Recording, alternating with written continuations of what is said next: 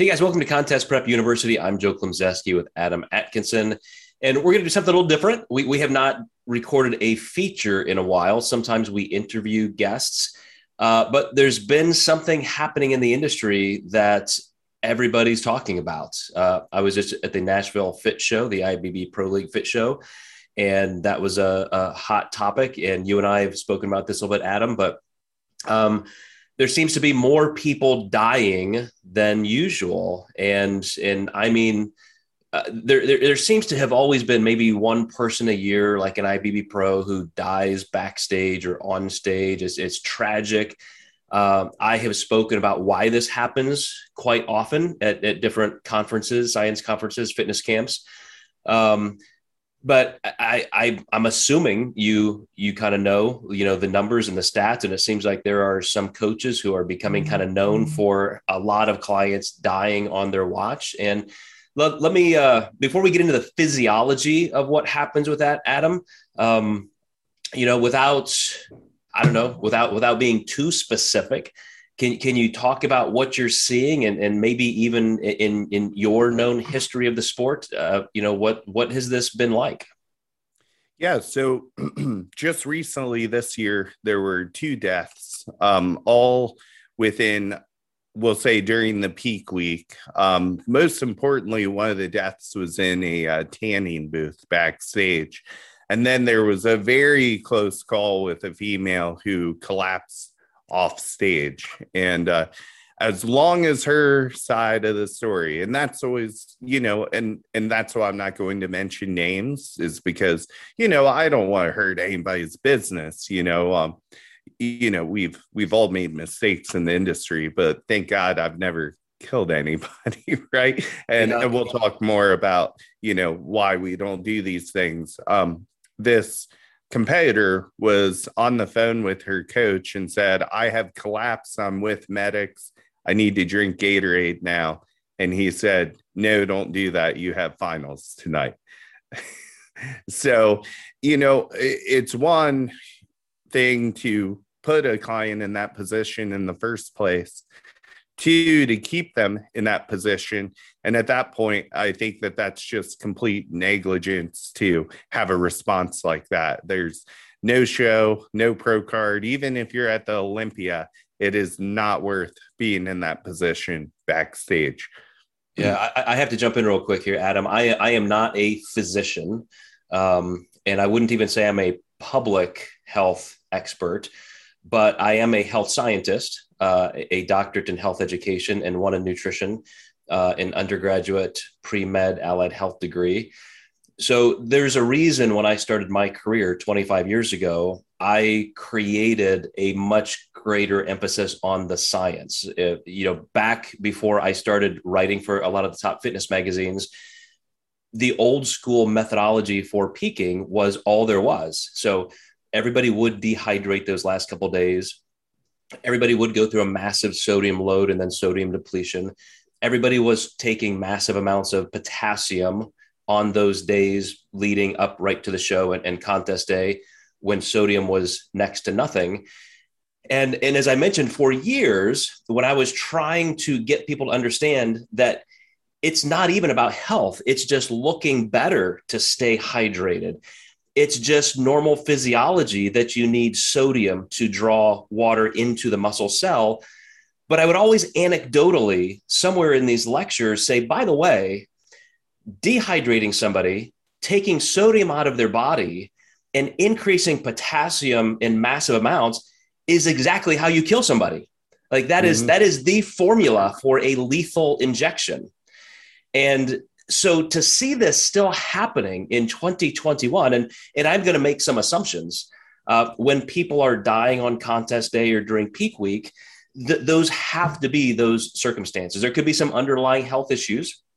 When you get into that kind of hypotension because of dehydration and lack of sodium, obviously it's not killed everybody on the planet. It's not even killed 50% of competitors over time. So there are people who may be more susceptible, perhaps even just the context of that week with less sleep. Maybe they took it even more seriously than a coach would intend. But, as as somebody who feels quite a bit of responsibility for truth telling physiologically to our clients and our listeners and viewers, I just have to say once again, this is not about just being safe. You look better when you are hydrated. You do not have to make a concession by thinking, well, if I do it this way, okay, it's a little bit safer, but it's going to hurt my chances. No, it doesn't. And maybe we can spend a little bit of time going over that toward the end of our conversation, Adam. But I just remember even back when I was maybe a teenager or in my 20s, seeing an IFBB pro die once in a while, the same thing. And it's just bizarre to me that it's still happening, even more so now. Mm-hmm.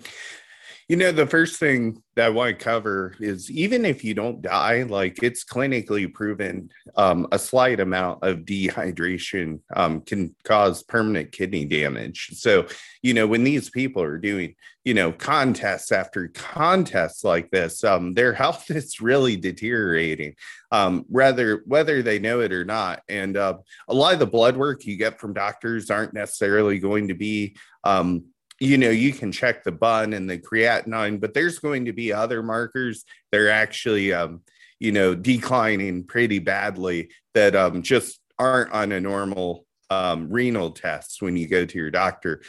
So that's one of the negative things is, this kind of gets brushed under the rug because first, a lot of coaches don't look at lab work or health markers in the first place, but two, your typical doctor isn't going to really know to look at those markers to make sure your health's not declining, show after show after show. And, secondly, Jake Wood had mentioned changing judging criteria based on this death.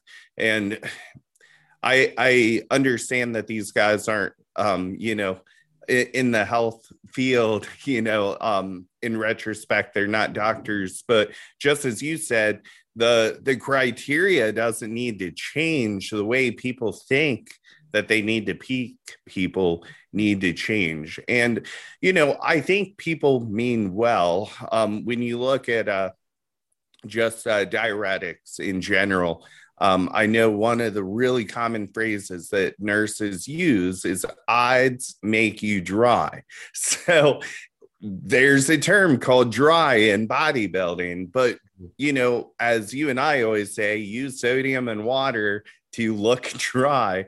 So I think these coaches hear that with drugs like, any of the diazides or, any of those ides or, they deplete potassium and they're diuretics. They pull the water out of your body. And just like you said, when you reach a certain level of dehydration, especially when that mineral profile gets low, because potassium in high amounts can cause a heart attack, in low amounts it can too. Sodium in low amounts definitely can. And, you have to be careful. And first of all, there's no real reason to use these things to reach peak conditioning. Now, the argument I'm hearing is if you're on exogenous HGH, it does make you hold more water. Well, my thought is HGH is a really long-acting drug, so why not get off of it before you compete in the first place, rather than take the most dangerous drug in bodybuilding.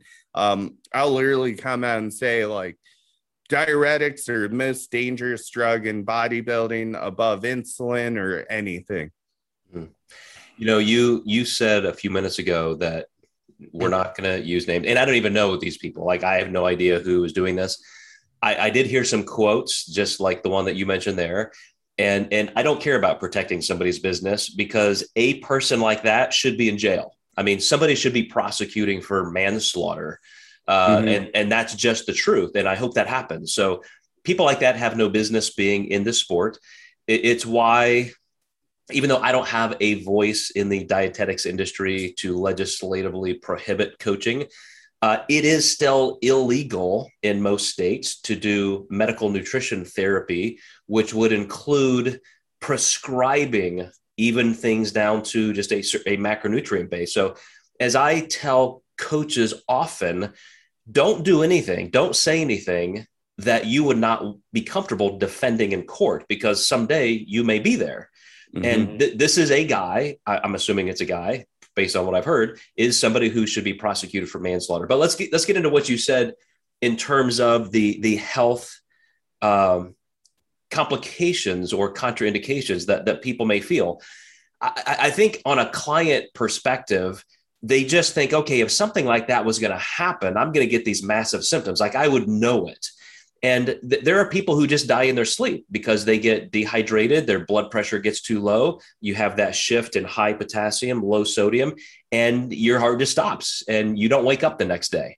It can happen with just walking across the stage. It's not like you're going to have this warning. If you're 65 years old with, congestive heart failure or atherosclerosis, and you say, oh, I'm getting that heart attack symptom, my left arm's going numb, or I have pain in my jaw.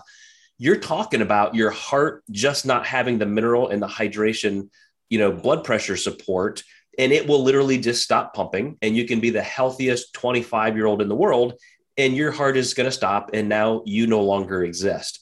All for a bodybuilding contest when it's incredibly preventable.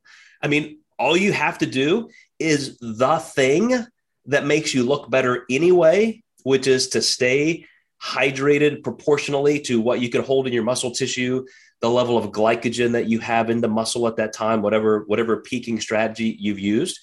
And there's just no problem. There is no risk at that point. So, I just want to say to those clients out there working with coaches who are that vociferously, dogmatically unhealthy in terms of what they're forcing you to do, and it literally comes across in force. You will not do that. This is what you will do. You need to leave that coach. I mean, that's not only an abusive relationship, but they are killing people, clearly. 1,000%. In this particular case too, Joe, they were using aldactone and Bumex. So aldactone is a sodium depleting diuretic. And then they're using Bumex, which is just a loop. So, well, I shouldn't say just a loop. It's 40 times more potent than just Lasix. So talk about just complete mineral depletion, and a lot of these coaches don't even check in on their clients that much. If this person even eats like licorice root backstage or licorice, they're dead, with that diuretic, because it's going to deplete their potassium even further. And a lot of them just don't even know the medical reasons that these drugs are being used. They just think, losing 13 pounds in, 3 days is going to make you look better. The bad thing is a lot of women fall victim to this because they just assume lighter stage weight, better look. And, me and that's not always the case. Well, I had a chance to meet Sandy, at the Nashville Fit Show, and she gave a little seminar to some of the new competitors. That this was a female only show, and a lot of people were competing for the first time. And this may have been on her mind, but she didn't address it directly. She did say, with the bikini category specifically, that quote, "We do not want glute ham tie-in visibility. Like you are too lean if you are seeing that." But then, Adam, and this is to your point a few minutes ago, she said, but since so many women come in that lean, it's impossible to not reward that. Like how would that work? Let's say you have somebody that's just almost, quote, too lean for the division. So even though that woman may be perfect in every other way, do you say, oh, you were too lean, so now you get 43rd place, you're last because you crossed the line, you came in too lean? Or do you say, well, we can't let you win, so we'll give you second. So now here's the look we want. You were, quote, disqualified for being too lean, but you still blocked, everybody else. Like, what do you do with that? So something that you and I have talked about is no matter how many divisions we create to try and spread apart the division criteria and make room for hyper conditioning or not quite as much, as Sandy said, the best physique just kind of ends up winning no matter where we put the criteria. That's, we'll hold to that standard as much as we can, But when people are coming in that lean, it's going to be a quantity that we can't deal with perfectly. So just like you said, the gentleman who said, we're going to look at this, like this is the red line. We are now going to change the criteria. We do not want people coming in this lean anymore. I don't think that's going to happen. Like, again, Mhm. how do you institute a change like that? I think honestly, testing for dangerous drugs like that would be a really great option, but then you could be really irresponsible with a lot of other things and cause some problems. Probably not death, though, but I do think since, this is obviously, I heard this was this coach's seventh death that he had under his wing, which I don't even know why he wouldn't have quit after the first one or at least reviewed the protocols. And that's just, that's when I heard, like, don't do that. You have finals. I'm like, screw this guy. This is ridiculous, and one of the only reasons I'm not mentioning his name is because, I don't want to get sued for, defamation of character. But, however, I think they should test for diuretics, and unless you have an actual prescription, from a doctor. who's gonna have that as a young healthy person? Or Exactly. And most people in our industry will not, you might have a few masters competitors that are on a really low dose, just, because of some health issues or lymphedema or something like that, or liver, maybe acute kidney disease. But you're typically not going to see that. I think it'd be huge if they tested, maybe just the winners. So or just pro card winners at that level. Well, you bring up an interesting point, and now I feel like we're kind of shifting into ESPN territory, where if you're going to start testing for something, I do agree. I mean, my gosh, if there are things being used that are just going to cause problems like this repetitively, there will have to be some kind of instituted ban like this, and it will create a testing scenario. But then where does it stop? Because right now, it's just a, don't ask, don't tell kind of policy. Nobody's Mm-hmm. testing for anything. And as soon as they start testing for something, then the eyes are going to be on them, and they're going to say, well, why aren't you testing for everything? If these are illegal, scheduled substances, as they have been since the 1980s, then wow. So I don't know. I mean, I just don't think they want to open that can of worms, but it would be the cleanest, easiest fix. I believe you're right. Mm-hmm. I think another thing would be like a curriculum for coaches to pass before they can even enter, a client into a certain contest. I know that would be difficult to regulate, but I really think that that's super important. Is these people are killing people. We got to put our best foot forward to stop this. Well, that's another topic that I think would be almost hard to not just police but enforce, because there's a trend legislatively with more states actually reducing regulations. A state like Florida, for example, that once had the strictest legislation, that said there were actual lawsuits against nutrition coaches and people giving nutrition advice. And now the governor down there just wiped out more than 200 occupations that you need any licensure or certification for. And then it would almost be like the personal training realm, which is, okay, we have these places where you can get certified. Do you have to be? Is that a legal statute? Does anybody really check it? Who's going to police it? Who's going to inspect? Who's going to test? I don't see that happening anytime soon, if ever. Um, Mm-hmm. there are countries, you go to the Nordic states and perhaps places in Canada where they do take collective safety and responsibility to a level like that. But I really don't think the U.S. I mean, we can't even wear freaking masks without causing a riot. We're not gonna start policing an entire currently unregulated industry. Mm-hmm. You know, I'm in one of the most strict states here. So if I didn't have a medical director, like the state board would completely be after me on, and luckily, I'm licensed and, accepted by my state board through, the diet doc, which is great. But a lot of states aren't that way. I believe that I'm not sure the jurisdiction of where this coach lives, but I can imagine if they knew, they would be after him for sure. Yeah, well, you bring up a good point. We just this year were tested in that realm. And I will say it was even in Ohio. So one of our diet doc licensed clinicians received some kind of notification from the state board that said, "Hey, you're not a registered dietitian. What's going on? You need to send us some kind of proof of competency." And so, of course, she did have that backup. She's licensed through us. She's been through our curriculum and our support and our training, and our medical director and dietetics director have signed off on all of our practices and so forth. And, submitted that, and, it was over.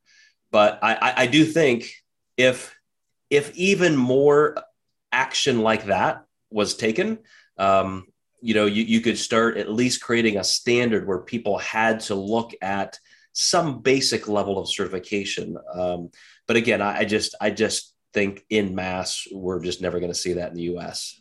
Mm-hmm. I think, like you said, that's really hard to police, but there's got to be something, a conversation had. I think the higher ups need to even understand, how horrible these drugs are that these people are being given.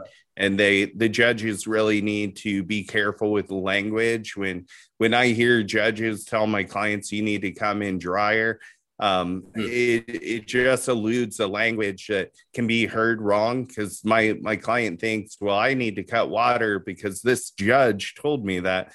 I'm like, no, you need to lose like 5 more pounds of body fat and you will look drier. Or we just need to hydrate more so the muscle tissues push against the skin more.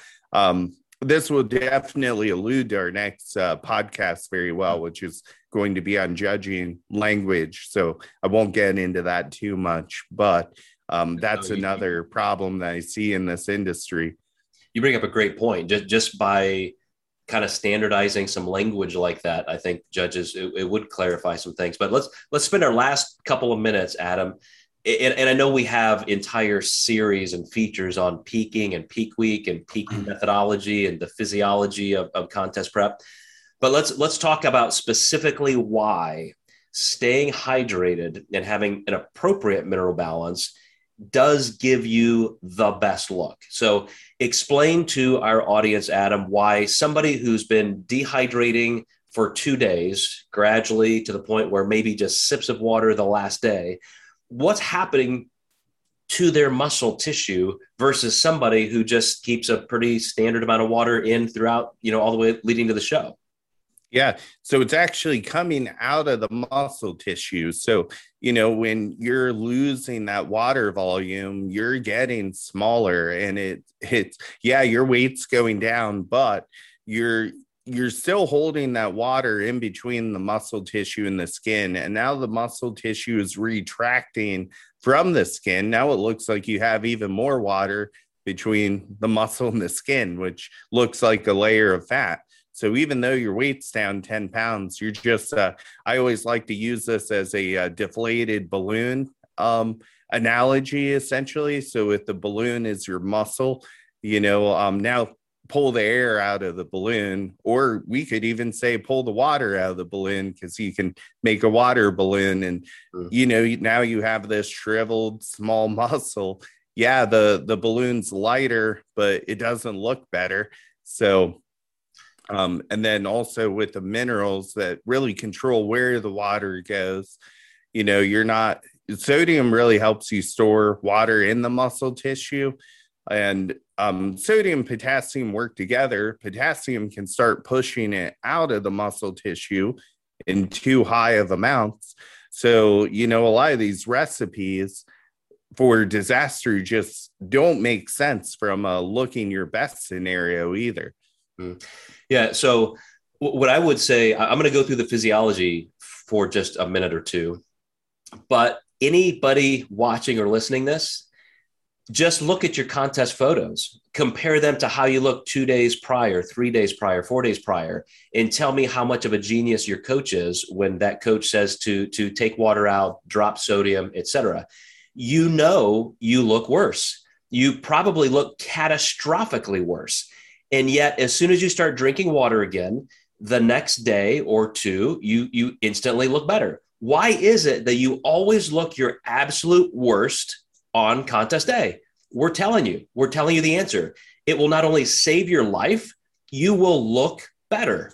So as Adam is saying, too much potassium, as you start loading potassium, will create the same endemic response from your kidneys as too much sodium. You will start retaining water globally if you have too much potassium, yet you're still pulling that water out of muscle cells. And so not just out of your heart tissue, which is why these people are dropping dead, but out of your muscle tissue. So like Adam is saying, you're already dehydrated.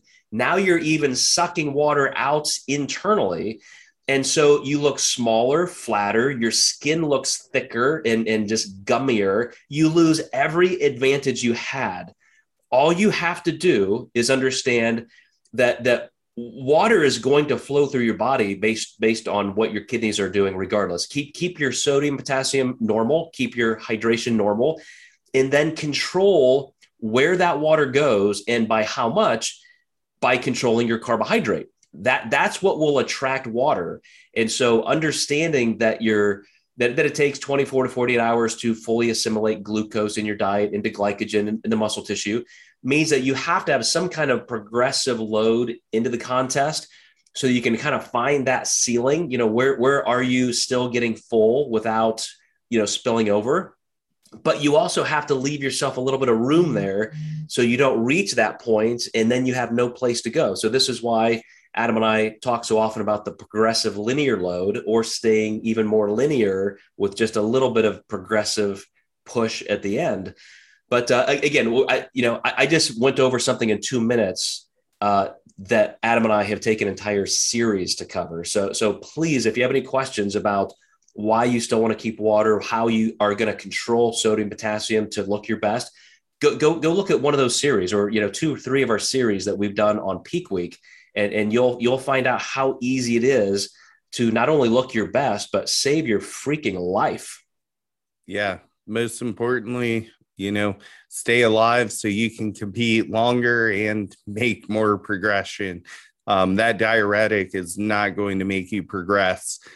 It's only going to make you regress, like you said. And that's what drives me nuts. I'm like, are these coaches even looking at these photos? Because I countless times have during show days seen my bikini girls go into hair and makeup and look worse an hour after because someone was playing with their face and they weren't drinking water for an hour.